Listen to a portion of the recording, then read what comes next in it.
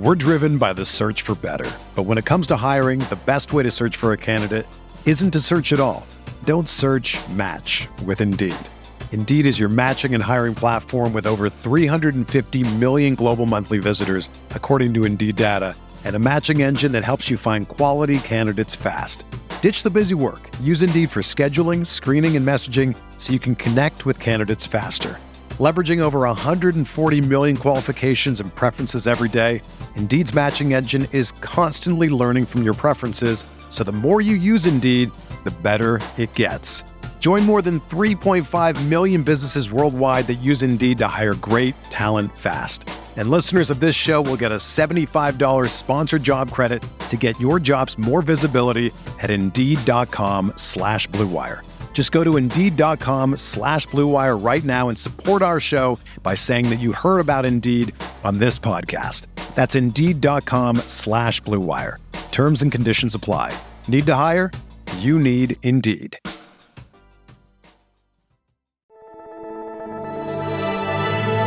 Blue Wire.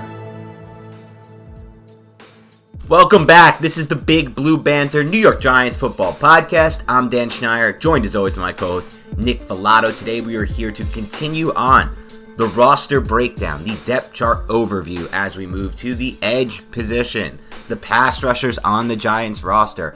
Ooh boy, what a difference it is just looking at this roster from one year to the next. Going even back to last year before Lorenzo Carter went down with an injury and comparing it to what we see now, the potential, the upside, some of it realized, some of it, most of it not realized yet, and will have to be realized this year if the Giants want to rise to that top 5 defense that we believe they can be, we believe they should be. And so we're going to talk a lot about those players today. Before we do that, Nick, I wanted to ask you, instead of asking you how's your day today, I'm going to change it up a little bit. I'm going to ask you, as a native of New Jersey and as an Italian person with Italian heritage, darker skin, so you were kind of in that Sicily range, I bet you have like that dark, almost like Middle Eastern look to you. I'm very Middle Eastern looking. You have a Middle Eastern look to you. And as I've said over time, and any Jew who listens to this podcast will probably understand this reference, and at least kind of, some of you may feel this way. Obviously, for those of you who know Jewish heritage, you know that there are Sephardic Jews and Ashkenazi Jews. Ashkenazi Jews are the ones who hail from, Poland, Russia, the cold-ass Eastern European countries. Most of us whose ancestors had to flee during the Holocaust. I am an Ashkenazi Jew, both of my parents' side, and so I have this pale. It's not even that pale, like as you've noticed have you noticed? I tan much better than you'd think for an Ashkenazi Jew. I tan pretty well, but during the winter I'm really white, and I've always wanted to be a Sephardic Jew, Nick. I've always wanted to be from the Sephardic range, the ones that are darker skinned, kind of in that Sicily, Middle Eastern range. I feel like the Jews and Italians have a lot in common. Those Italians, those Jews, the ones from like in that Middle Eastern range down south there. Absolutely, yeah. And so anyway, as an Italian, I don't know how we got off onto that tangent, but as an Italian, as a native of New Jersey, I wanted to ask you, what is your favorite Italian deli meat? Because I have a strong take on this, and I'm curious where you're going. Okay, so if I'm going to go over all the Italian deli meats, I mean, I think stuff like salami and pepperoni, those are like more traditional. It's stuff that like I had as a kid because it was, cheaper. But, you go with a good piece of gabagool or just some of that really exotic type of ham, pork. That's very hard to overlook. And, on Christmas, my mom would actually have some of those, and she would make a gigantic antipasta salad for everybody. And I'm not even 100% sure which type of ham it was, but every time I had it was a prosciutto. It was just really, really, I was like, wow, this is really good. And then, a whole year would go by, I wouldn't have it. And then Christmas would roll around and I'd be like, oh, okay, cool. More of this. So I would have to go with one of those types of hams. Okay. I think you're spot on. My take is prosciutto. I think prosciutto is the 1-1. I like gabagool. I just call it capicola, but I like it. Is that because of a card game, Capicola? Is that why? No, I think that's what it's called, right? Or is that just how it's spelled? It might be, yeah. Yeah, I think that's just how it's spelled. There's this, it might not be cards, it might be dominoes. I don't even know what to call it. Yeah. I guess it's gabagool, but I don't feel weird. I always feel weird pronouncing it. Like, and I'm in a deli, like, Fiore's. And anyone who's listened to this podcast, I hope you've experienced Fiore's in Hoboken. arguably the best, and I'm going to say it, mozzarella or mozzarella. I don't even know, but I always feel weird being like, give me the mozz, like I'm not Italian. I don't like doing those Italian words. I don't like that. It just feels weird coming from me. But the Fiore's, oh my God, best mozzarella you'll ever have. And they do the roast beef dip with the mozzarella. It's like they're special on Saturdays. It used to be on Saturdays. My God, it's the best sandwich maybe in this state. I gotta try it then, possibly. You will never eat that. You would never eat that. Cheat days. The bread dunked in that gravy, you would never eat probably that. not. But I also say it's like a cheat week for you. Mozzarella, to be honest. Yes. Too. I don't like sometimes if I'm feeling really Italian, I'll say like mozzarella, but like it's so fake and like contrived for me. For to, me, like, it's even worse when I say it. I feel even worse. I feel like my dad will do that sometimes. Like, Dad, shut up, man. Yeah, but definitely shout out to Fiore's. Shout out to Marie's in Livingston, New Jersey. That is a low-key one of the best Italian delis that nobody knows about. She does it out of her house. Or no, it's not called Marie's. That's another place that I'm thinking about in Chatham, which is actually pretty solid. Wow, I'm actually forgetting the place. If anyone who listens to the podcast grew up in the West Orange, Livingston area and remembers the deli, Tutto Fresco, I think it's called Tutto Fresco in in Livingston, right by that Starbucks, right by that bank. She works out of her house, and that, oh my God, she makes a chicken cutlet there that's so unbelievably good. It's fresh bread with her fresh mozz that's like not Fiore's level, but that next level. And I started going there so often when I used to work in the area, and I would go there once or twice a week, and she got to know me. And she's really funny because I think her name might be Marie. I think that's where it comes from. And she's really funny because she's really fresh with her customers, which I fucking love. I love that type of thing. She's super fresh with them. She'll like give you lip. You better know your order. You better not waste your time. And so I actually had a unique custom order that I would get there. So I would order her chicken. So she had a bunch of sandwiches on the menu. One was like chicken cutlet with mozzarella, roasted red peppers, and balsamic or something like that. And I would make my own sandwich: chicken cutlet, mozzarella, and prosciutto. And I would ask her this, and the first time I asked her, she was like taken back for a second, like she didn't know how to react, because like in her mind, I think at the time, she's like, this is actually a pretty good idea. And now a lot of delis do this, by the way. This was like 10 years ago when delis weren't doing. I'm not saying I invented this, by the way. Let me just make that clear. But I will say that delis have been doing that chicken cutlet prosciutto mozzarella sandwich now a lot more than I ever used to see it. When I ordered it, I don't remember ever seeing it. She's first taken back. She's like, I think that, and I feel like in her head she was processing it like, this is a pretty good idea, but I don't like when anyone tells me something to order that's not on my menu. You know, she was like very strict. Yeah. This is my menu. This is what you get. And she did it. She did it that one time. She's like, I see her like, I'm not sure if I want to do this. She did it. And then that became my go-to order, and she knew it when I walked in. She's like, I know what you're getting. Like, you have it ready. She should have named it the Schneier. She should have named it that, like in Curb Your Enthusiasm, Larry David sandwich, whitefish, capers, and then something else disgusting. But yeah. Speaking of, you were just talking about how she was a bit like, she had sass to her and how that was cool. Have you ever heard of Dick's Last Resort? No. It's a restaurant. It's in a couple different locations across the United States where the staff is like overly obnoxious and they kind of roast you as they take their order. I haven't been there, great. But I know there was one in Myrtle Beach that a lot of my friends used to go to, and it just sounded so freaking funny. I love for people to go there not knowing the shtick and then like be offended. Those are the people that I want to experience. I want to be sitting at a table next to those people who are like offended, not knowing the shtick and like acting like all out because of it. Those are the people that I like to observe. That would be an awesome like TikTok or Twitter moment if you got that on recording. It's like, these guys have no idea. Exactly. All right, let's talk Giants football. Enough of the food. Go out there, get Tutto Fresco in Livingston, get Fiore's, have yourself a sandwich anywhere. Italian delis in New Jersey are one of the best parts about this state in my mind. I am a huge fan of them. But Giants football, it's coming back. Pass rushers. Let's start the way we've started all these positional previews, the overviews of the depth chart. By on a scale of 1 to 10, rank where you would rank the Giants' edge position and pass rushers overall on the edge versus the rest of the NFL, and give me your ranking heading into 2021, and then after you're done with that, Nick, double back and rank how you viewed the roster heading into last season. Yeah, so I'm going to say, I thought about going 5, but I may go with 4 just because some of the more intriguing players here are rookies going into their first year in the NFL, and I still hold out this hope for Lorenzo Carter, but coming off of an Achilles injury, that is a serious injury to overcome. So I'm going to go with 4. Heading into last year, it legit might have been I would say 2. maybe 3, just because you had Lorenzo Carter, who was healthy. You had O'Shane Ximines, who a lot of us were high on. It doesn't seem like his skill set translate as well to what Patrick Graham wants to do on defense, specifically on those early downs, but he's still an interesting piece as well. So I would say the Giants have certainly improved in this season with the additions of Azeez Ojulari, Ryan Anderson, Ifeadi Odenigbo, and then obviously Ellerson Smith as well. But Lorenzo Carter coming back, I'm not going to give it too much of a difference. So I'll say a 2 from last year and a 4 from this year. I think that's fair.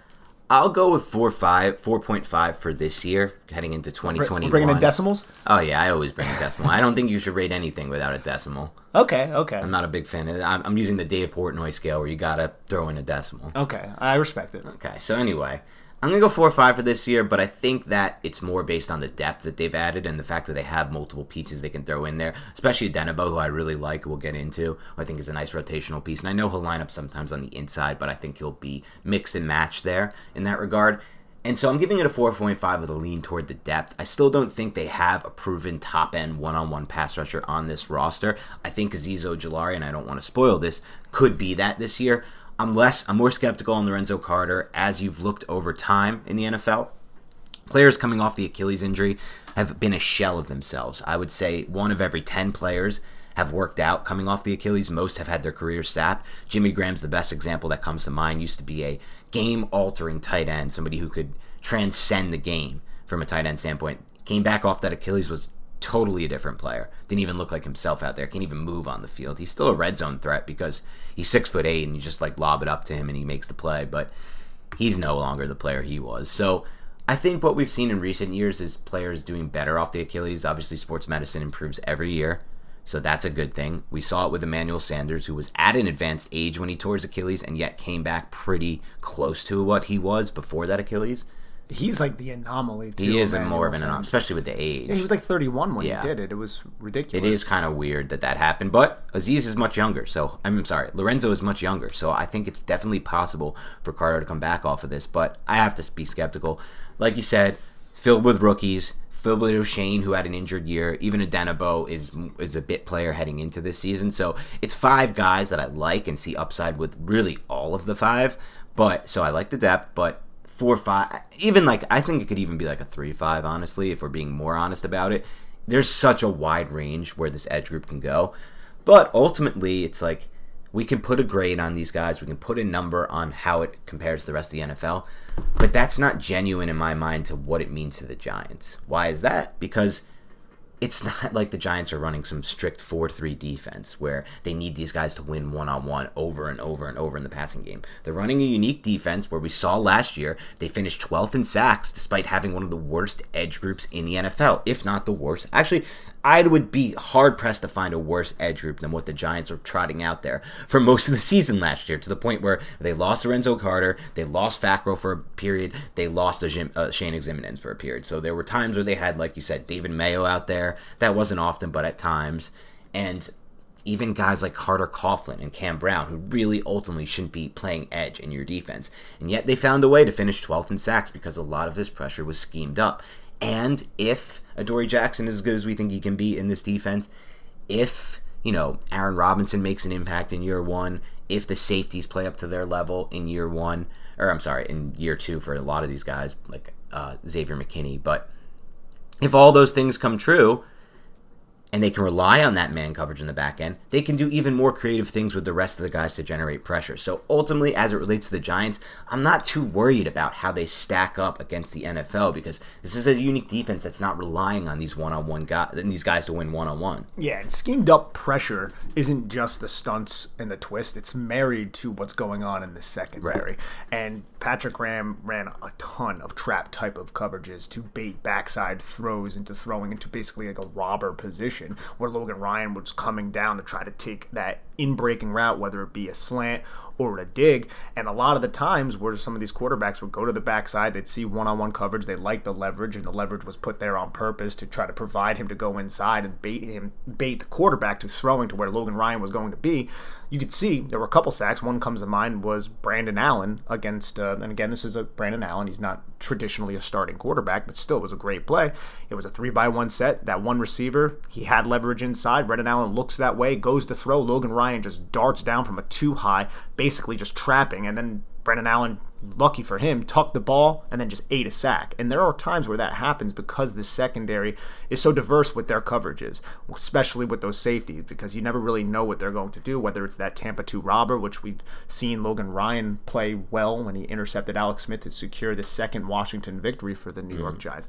And then that allows these pass rushers and these interior defensive line guys to have a bit more time to get home. And those things are married together. Now we may see a little bit more man coverage, but I don't think it's just going to be strict, cover one. There's going to be a lot of man match. There's going to be a lot of different type of principles that are going to be within this Patrick Graham defense, and they're going to be called in a manner that's not, I feel like, going to be predictable, because you can still rely on the zone coverage that you had a lot of success with in 2020. So I'm looking forward to seeing what will exactly happen. And also, Azeez Ojulari, I mean, that's getting a potentially prime pass rusher. I don't think he's going to be that in year one, but it's definitely better than anybody the Giants trotted out there after the Lorenzo Carter injury last year. And even before the Lorenzo Carter injury, he's just a much better pass rushing prospect than Lorenzo Carter. And not prospect, but a much more refined pass rusher heading into the NFL than Carter was heading into the NFL. Yes. Lorenzo Carter, I feel like, had and has potentially in the injury, but more upside, because I feel like this is athleticism, because of that just rare athletic ability. He may have more bend, which I'm not sure will still be there after the injury, but Azeez Ojulari has that one prime move, and he can build off that one prime move. He really can, and once he does, you're looking at a more complete type of pass rusher. Has that low leverage, being 6'2", has those incredibly long arms, so the upside is there for him. The Giants got him after trading back twice in the second round, which is awesome. Yeah, and I want to unpack on and expand on a couple things you mentioned there before we move on. So I want to start with what you said about that, just an example that you brought from last season with Brandon Allen when the Giants faced the Bengals. And that was, he sees that leverage, he wants to make that throw, but the Giants have the robber driving down with Logan Ryan. And I think that, and you can correct me if I'm wrong, Nick, but I really feel that when the Giants put all those different coverages on tape, all those trap type coverages, it starts to make the quarterback, especially a younger quarterback, and the Giants will face several young quarterbacks this season, second guess what they're seeing. And when they're second guessing what they're seeing, they're processing things more slowly. And when they're processing things more slowly, it leads to more pressures and more sacks for the defense. It absolutely does, and that's what the Giants relied on last year, because they didn't have that blue goose type of pass rush. They had no one even of the sort. And then you talk about the stunts and the twists that Dan and I have brought up plenty of times on the podcast.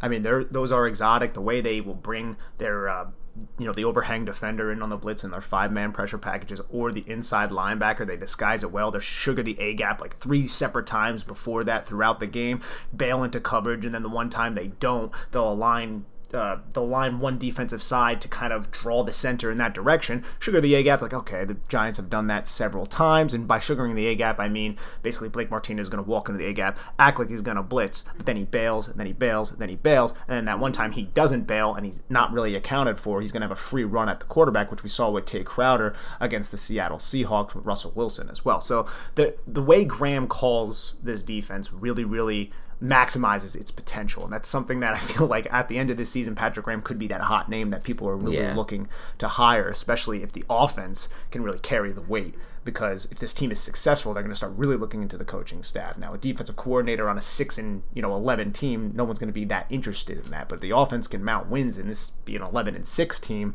and Patrick Graham, I mean, he says he wants to be a New York Giant assistant coach, and he got that assistant head coaching role, but eventually he may move on to greener pastures as a head coach, and he certainly showed potential of that in 2020. Yeah, he's a hot name. We'll see what happens there. A lot depends on how the Giants finish this season, I would think. Absolutely. And it also depends on what he wants to do. And I think it's so funny because there's so many things in the NFL that repeat themselves. Like Mike Zimmer made a career, and he's been the coach of the Vikings for a while, and until last year, he's ran some really top-end defenses. And then he had a really good run with the Bengals without much talent, because Mike Brown doesn't give you free agent dollars to spend. So, and he's made such a career of, like, a lot of his defense is just pressure up the A-gap. And I love A-gap pressure. It's one of my favorite things as an analyst to watch. It's one of my favorite. I believe if I was ever a defensive coordinator, which I never would be, I would pressure the A-gap a ton. I think it's a great way to make a living in the NFL. It's something Spags did a little bit during his time with the Giants. I remember Kiwanuka was really good in that role, pressuring the A-gap. And I like that the Giants have worked it into their game plan with Patrick Graham, where it's not always pressuring the A-gap, but like you said, sugaring the A-gap, making it seem like the pressure's coming, bailing, but then using it, but then one time sending it when they're not expecting it, you get the sack, you get the pressure. And I just feel like utilizing A-gap pressure is really important in the NFL and something that I've seen over and over. Like, again, Zimmer made it a big part of his defense, but you don't have to. You can do it in the way you just described, like how Patrick Graham does it. And as we move on, before we get to like individual breakdowns, I did want to unpack one other thing you mentioned a couple turns ago, which we can also talk a little bit more about when we get to the secondary. But there's been a lot of talk this offseason about how the Giants ran a lot of zone last year, which they did, and how we expect them to run a lot more man this year, which seems likely because, first of all, they've mentioned it. When they drafted Aaron Robinson, they talked about how you have to run a lot more man to win in the NFL. Patrick Graham mentioned that, I believe, and also the scouts and Gettleman and I'm forgetting who. Chris Pettit also made mention to that. But you said we don't, and I think you're right, I don't think it's going to be like, this is almost like the 4-3-3-4 type debate to me. You know how a lot of NFL fans are like, we run a 4-3, we run a 3-4, when reality is most defenses aren't running either for most of the snaps. Most defenses have 5 defensive backs on the field for the vast majority of their snaps, and the Giants are certainly one of those defenses. So to me, it's similar to like, it's not like the Giants are going to run only zone or man. So one thing you mentioned was man match. So why don't you break down exactly from the start what man match coverage is, how the Giants might use it in 2021? So you can unpack an entire podcast on man match, but essentially it's just you're going to be matching. You know what? I'll cut you off there. If we could do a podcast on it, we should do a podcast on it. So let's table this one.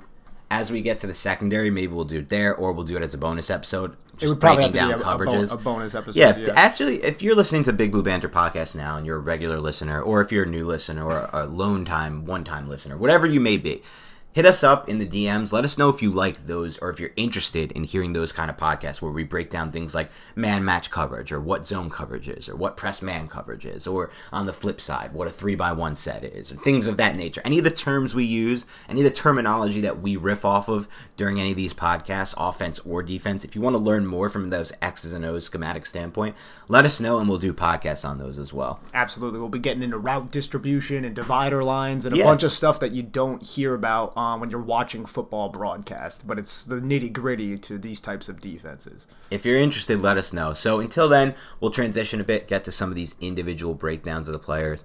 So it's a wide open depth chart, I feel like, at the top. So you can really start anywhere. Start with the player you expect to kind of be the alpha of this edge rush group, and I'm interested to hear you maybe think that is, and then break him down a little bit. Like we've talked about several times, Dan, that like there isn't necessarily one blue goose. It's really a team here with the New York Giants. There isn't a Chase Young. There isn't a player like that. But if I had to select an alpha going into this season, I still may go with Lorenzo Carter. And I know that's a huge risk, but we've seen positive videos coming out of him rehabilitating from the injury. It seems like he, is probably going to be ready for the season, which is excellent because he was injured in Week 5 against the Dallas Cowboys. And a lot of injuries in that game. Dak Prescott was injured in that game as well. And it's a devastating injury, but this is a 25-year-old who had incredible athletic ability and potential, and I feel like he would be perfect for this Patrick Graham scheme because he's really, really good at defending the run, at spilling and setting the edge, spilling everybody outside to those secondary force defenders, and he also has that potential to rush the passer, string pass rushing moves together, a little bit raw in that area. We saw him flash in 2019 against the Patriots, bending the edge, showing really, really impressive flexibility in his lower half. Can't speak to if that's going to still be there after this injury, but if it is, I think I'm going to go with Lorenzo Carter. I think he might be the one I'm most intrigued to watch, but Azeez Ojulari could easily step up in his rookie season, so I'm just going with the Georgia Bulldogs here, bro. Yeah, I'll start, I guess, with Azeez. I really do feel like Azeez is going to be the 1-1 alpha this year, in part because Lorenzo's coming off of that Achilles. If you look at it last year, though, Lorenzo had a really strong opening game performance against the Steelers in a game where the Giants were able to play pretty well defensively, all things considered, in my mind, considering how often they were on the field, because the offense didn't really move the ball for large portions of that game. I know they had the long drive that resulted in the Daniel Jones rollout red zone interception where he kind of just threw the ball up there. Bad play call, bad play design, also horrific decision by Jones. Combo of those things. But he was on the field for, 63 snaps? That's a lot of snaps.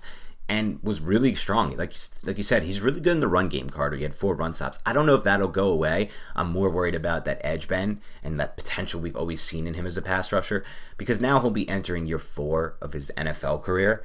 And he hasn't really, even in those first 4 games before the injury, he didn't really put it all together as a pass rusher by any means. I believe he had 1 sack in those games, and he had a total of 7 pressures total in those first 4 games before the Dallas game.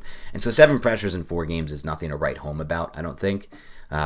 Ultimately, it's not the upside we expected or hoped for based on his pure athleticism. And there's so much more that goes into being a pass rusher than just being athletic and just having that initial burst off the snap, which is why I put Azeez Ojulari kind of in that 1-1 spot because of a few factors. I mean, one, he already has a really good pass rush move that probably and most likely will translate right away to the NFL. That's not a guarantee. Again, it's not going to work against every tackle. He's going to face some tackles that he's never seen anywhere close to that level, even in the SEC, guys who just are so much more advanced. But it should translate immediately, in my mind, in some games.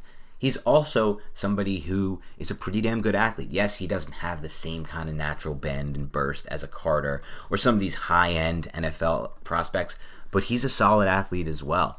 And I also just feel like he's a perfect cookie-cutter fit for Graham's system, for how they generate pressure, for the different ways they can generate pressure, for a 2-man game early on with someone like Leonard Williams. So I'm going to put him in the alpha 1-1 spot, and I really have high expectations for Azeez in year 1.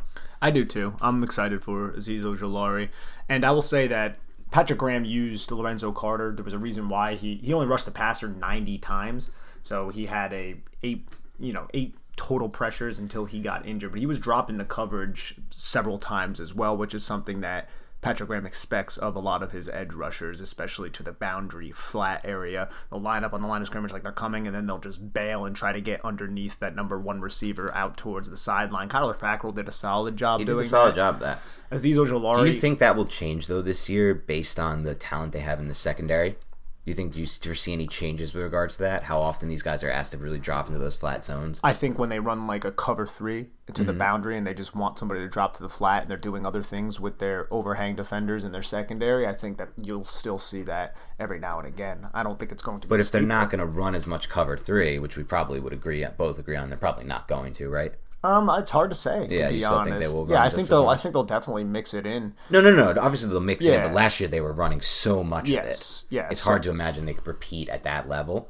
Yes, and again, like we speak like cover 3 and like these Madden terms, like it's a blanket like spot drop all the time.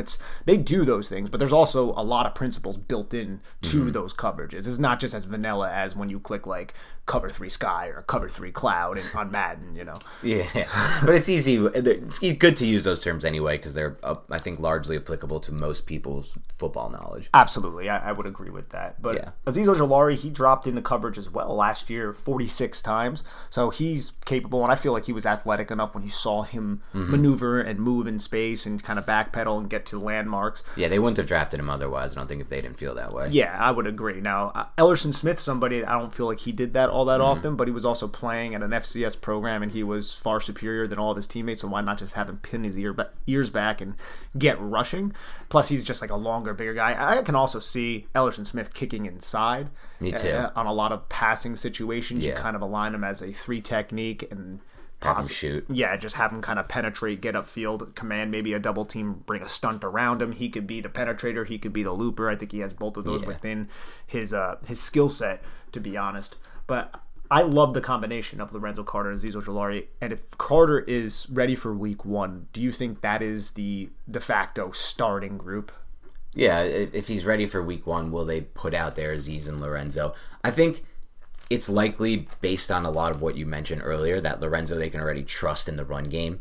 And then Azeez on the flip side, they might not need to rely on him as much in the run game. And not that they can't trust him there. I think he's capable. He showed that at Georgia. And obviously that was part of what made him the prospect he was. And again, he only dropped to the Giants because of the because it was a COVID season, another COVID offseason, they didn't have much injury information. None of these teams had much injury information. Like most of these teams in a normal offseason will get these guys in with their team doctors and they'll be able to make their own distinction. Instead, with guys like Jeremiah Owusu-Koramoah, who we liked but dropped all the way into the mid-50s to the Browns, and Azeez Ojulari, guys with some injury concerns, they just dropped. And they may end up being nothing. Like, these injury concerns may not be nothing. Remember Maurice Hurst? Like, there's guys who have just dropped, like, 7 rounds because of injury concerns, and it hasn't impacted them at all at the next level. It's just, like, kind of like a thing where it's like a high variance thing. I feel like these guys with injury concerns coming into the draft. Yeah, Hurst, though, it was a heart. Same as Montez Sweat, it was a heart issue. So some teams, like, they're just going to stray away and kind of be risk averse with that. Oh, I'm not saying it's the wrong play by these teams. I'm just saying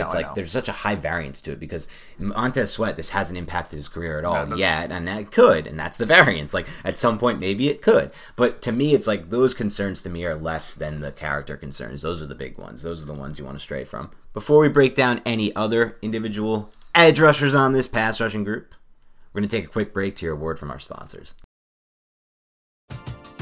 We're driven by the search for better. But when it comes to hiring, the best way to search for a candidate isn't to search at all.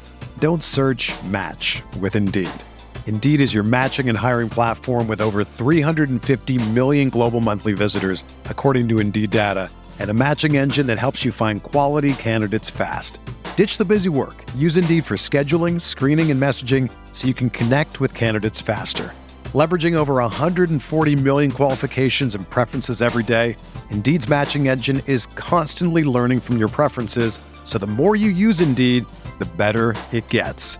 Join more than 3.5 million businesses worldwide that use Indeed to hire great talent fast. And listeners of this show will get a $75 sponsored job credit to get your jobs more visibility at Indeed.com/Blue Wire. Just go to Indeed.com/Blue Wire right now and support our show by saying that you heard about Indeed on this podcast. That's Indeed.com/Blue Wire. Terms and conditions apply. Need to hire? You need Indeed.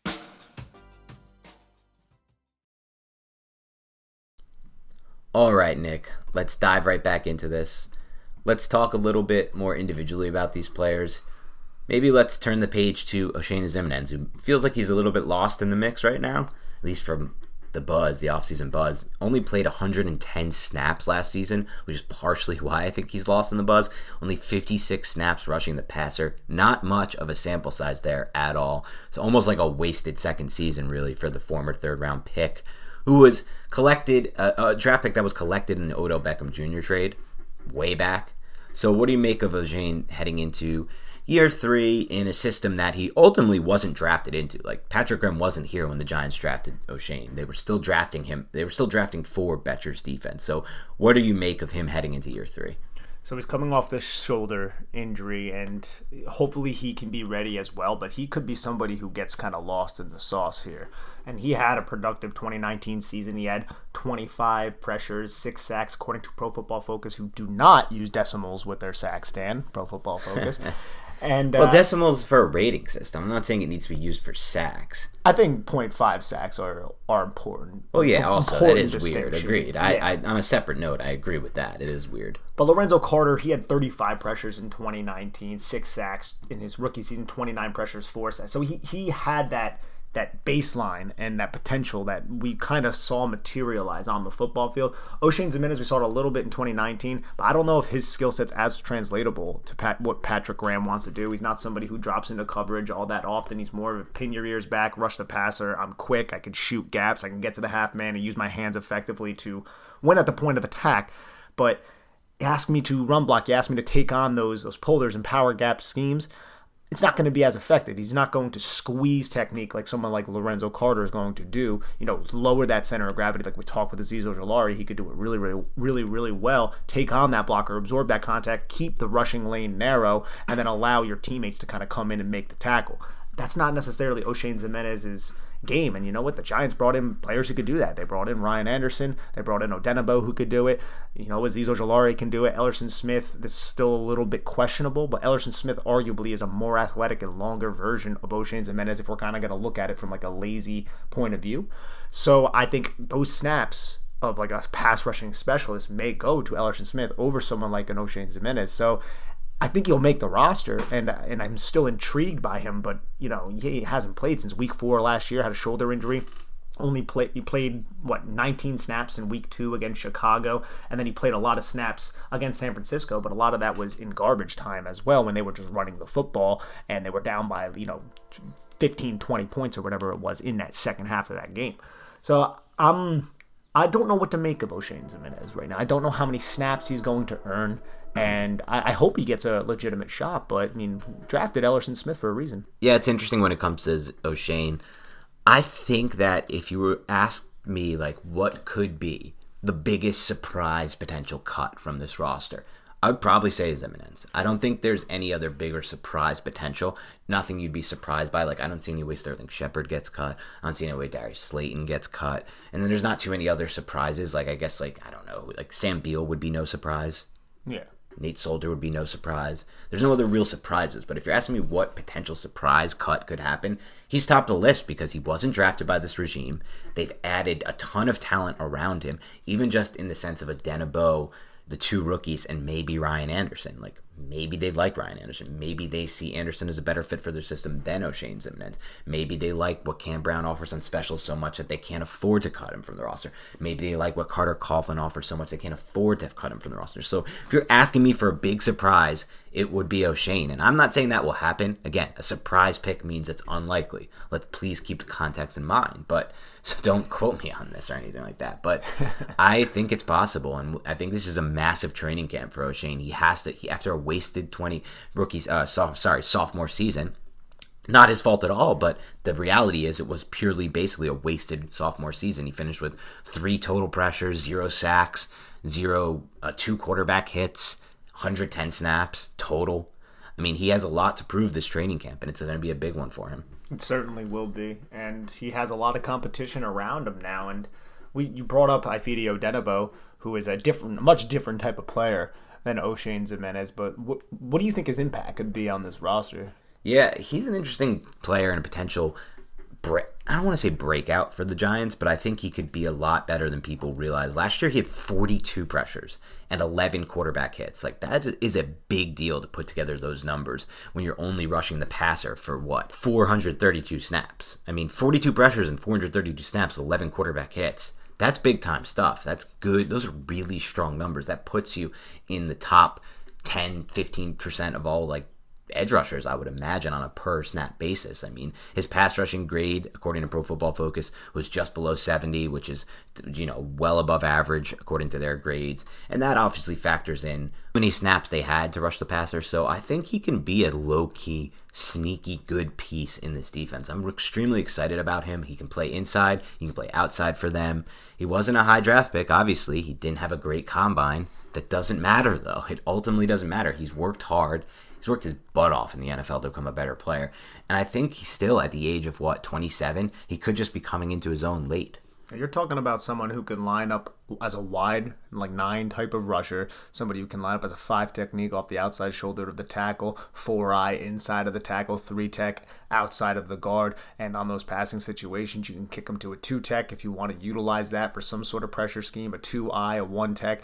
So he has a lot of different things that he can fulfill, has great leverage built into his body because he's only barely 6'3", 258 pounds, packs a punch, has heavy hands.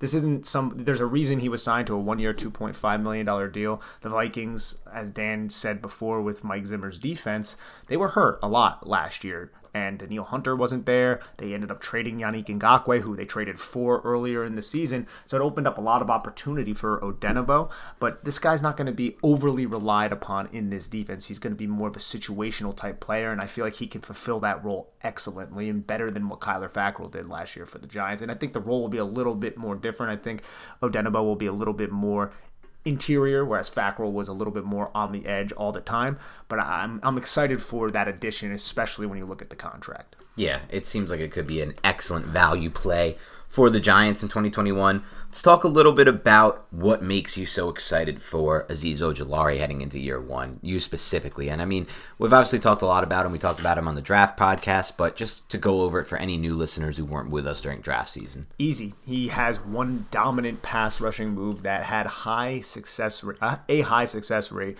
in the SEC, which is arguably one of the best college divisions. It is the best conference, without a doubt. I don't think it's an conference, argument. I should say, division. Yeah, I don't think so either, but, you got to throw it in there. He has multiple games of him mounting multiple pressures and impacting the game significantly. He came up huge in a lot of big spots, forcing fumbles.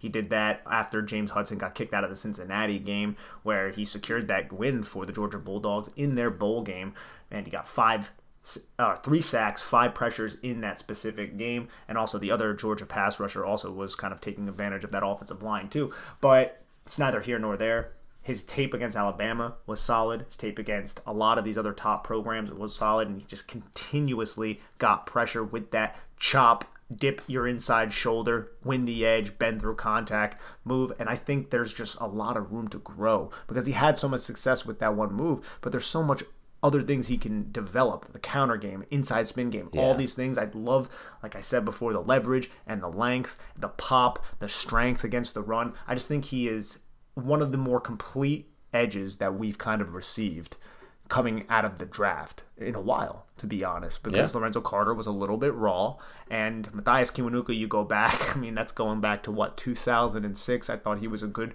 addition coming out of Boston College, but I think Azeez Ojulari has a lot of potential, man. Yeah, you said it best. I mean, but draft analysts raved about Oshane Ximines when he came to the NFL and the fact that he had good hand usage, and that could translate right away.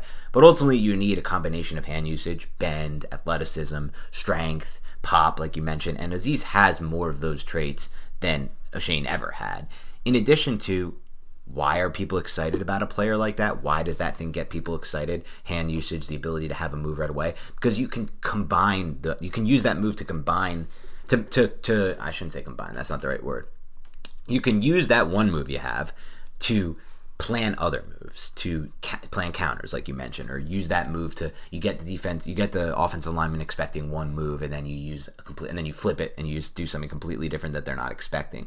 And basically you can use it to set up your whole pass rushing arsenal, I feel like. And I think that's something that he'll do immediately in the NFL. I think it could take him time to get that second move down as consistently as his first, but he can use it to bank off of a lot of other, or to help him grow in a lot of other ways as a pass rusher. I hope he develops a hump move, man. Yeah. The hump move is such a dominant move, and it's based off of winning that half-man relationship up the edge. If you do that consistently and stress offensive tackles, and they're going to keep trying to get up the arc and overcompensate for your speed and your ability to win that outside shoulder, then if you incorporate a hump move, which is essentially you get to that half man, you stress the tackle, their feet get all jumbled up and they're kind of scrambling, and then you take your inside arm as a pass rusher and you violently club underneath the armpit of the inside armpit of the tackle. You send his momentum flying up the arc, and then you just go inside. If he can incorporate that, he doesn't necessarily have the body. I mean, he's 240 pounds. He's not thick like a Reggie White, but if he can get that, that would be really, really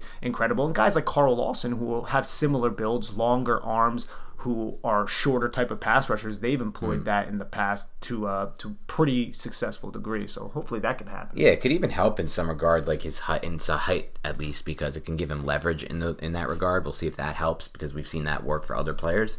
Throughout their NFL careers. All right, you want to talk a little bit about Cam Brown? We're going to save Carter Coughlin, obviously. We can talk Cam Brown, Trent Harris, maybe. So Trent Harris, I don't think he's going to probably end up making the roster, so I'm not going to dive too deep into Trent Harris. He was one of the guys the Giants brought in last year, and then he ended up playing a couple games here and there, and then he ended up, I believe, getting injured. Cam Brown, he's more of a special teams guy. That's why he's going to make this roster, but he can fit in as a rotational guy. He plays with intense competitive toughness, hair on fire type of player, but incredibly high center of gravity. Doesn't really have pass rush moves, doesn't really have pop. He just tries to use his length to his advantage, and I feel like he does that well. I think he was a solid little addition for a 6th round pick out of Penn State in terms of the looping part of the stunts and the twists. He was somebody who was looping, around the edge. He was somebody who was looping through the A-gap, and he was able to get a couple pressures in that manner. I don't expect him to see the defensive field too often unless there are injuries. And then another player we should probably bring up is just Ryan Anderson, who I feel like is more of an early downs type of guy, somebody who can really set a violent edge and do well in that capacity, but not somebody who brings a lot of pass rushing juice to the table. Yeah, Anderson I thought would be a better pass rusher than he ultimately ended up being in the NFL at this point in his career. It might be too late for him to develop into anything more than what he is. As far as Cam Brown goes, when he was drafted just last year by the Giants, there was a lot of mention about his athleticism, his length and just natural athleticism popped on film with Penn State, even if it wasn't all put together at times. And I thought there were moments last year, specifically in the Seattle game, I remember, where he did flash a little bit of that athleticism, specifically when he was bursting off the edge. So I still think there is some untapped potential there. He's not exactly the size you want for an edge guy, classic edge guy. And at Penn State, obviously, played on the inside at times. He played in kind of like a lot of different roles there on that defense, which is also overhang a lot. Yeah. It's a multiple defense, kind of like what Graham runs. So I can see why the Giants liked him out of Penn State.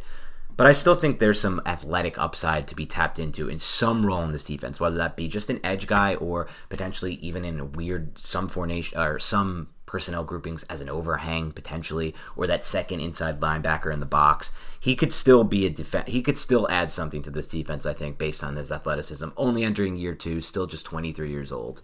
Yeah, I don't think that's unfair, but the Giants certainly upgraded a lot of personnel around Cam Brown, so hopefully we won't be seeing too much of him unless he takes those big jumps from year 1 to year 2. Yep. All right, we don't have any questions regarding the position from listeners, so let's wrap this up with a bold prediction from each of us about the edge group. So a bold prediction from me.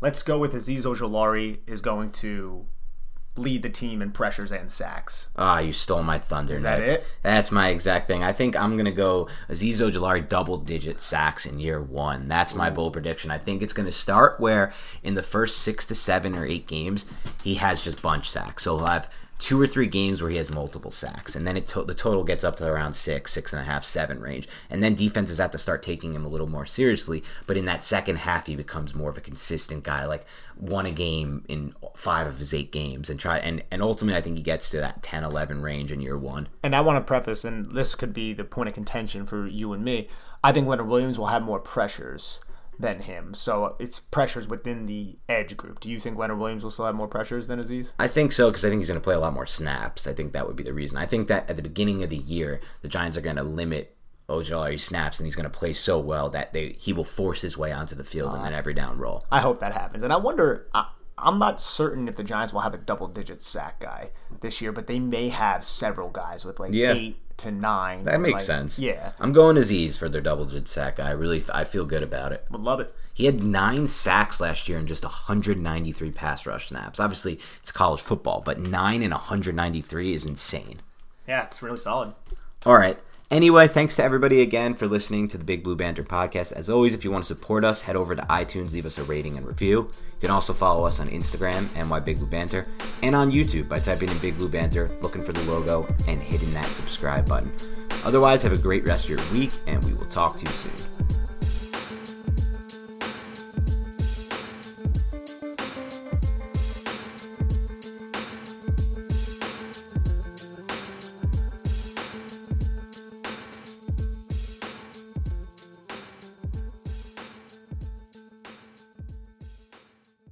Everyone is talking about magnesium. It's all you hear about. But why? What do we know about magnesium? Well, magnesium is the #1 mineral that 75% of Americans are deficient in. If you are a woman over 35, magnesium will help you rediscover balance, energy, and vitality. Magnesium supports more than 300 enzymatic reactions in your body, including those involved in hormonal balance. From functional medicine doctors to mental well-being and female hormone experts, we all know that magnesium is the one mineral to improve all aspects of well-being and health. But which one? Magnesium Breakthrough from Bioptimizers, the trusted choice recommended by leading experts with 7 best-absorbed forms of magnesium to ensure your body receives the support it needs for overall well-being. Go to bioptimizers.com/balance today and use code BALANCE10 for 10% off. Support your journey to wellness at bioptimizers.com/balance. Magnesium Breakthrough from Bioptimizers, your foundation to optimal health and vitality.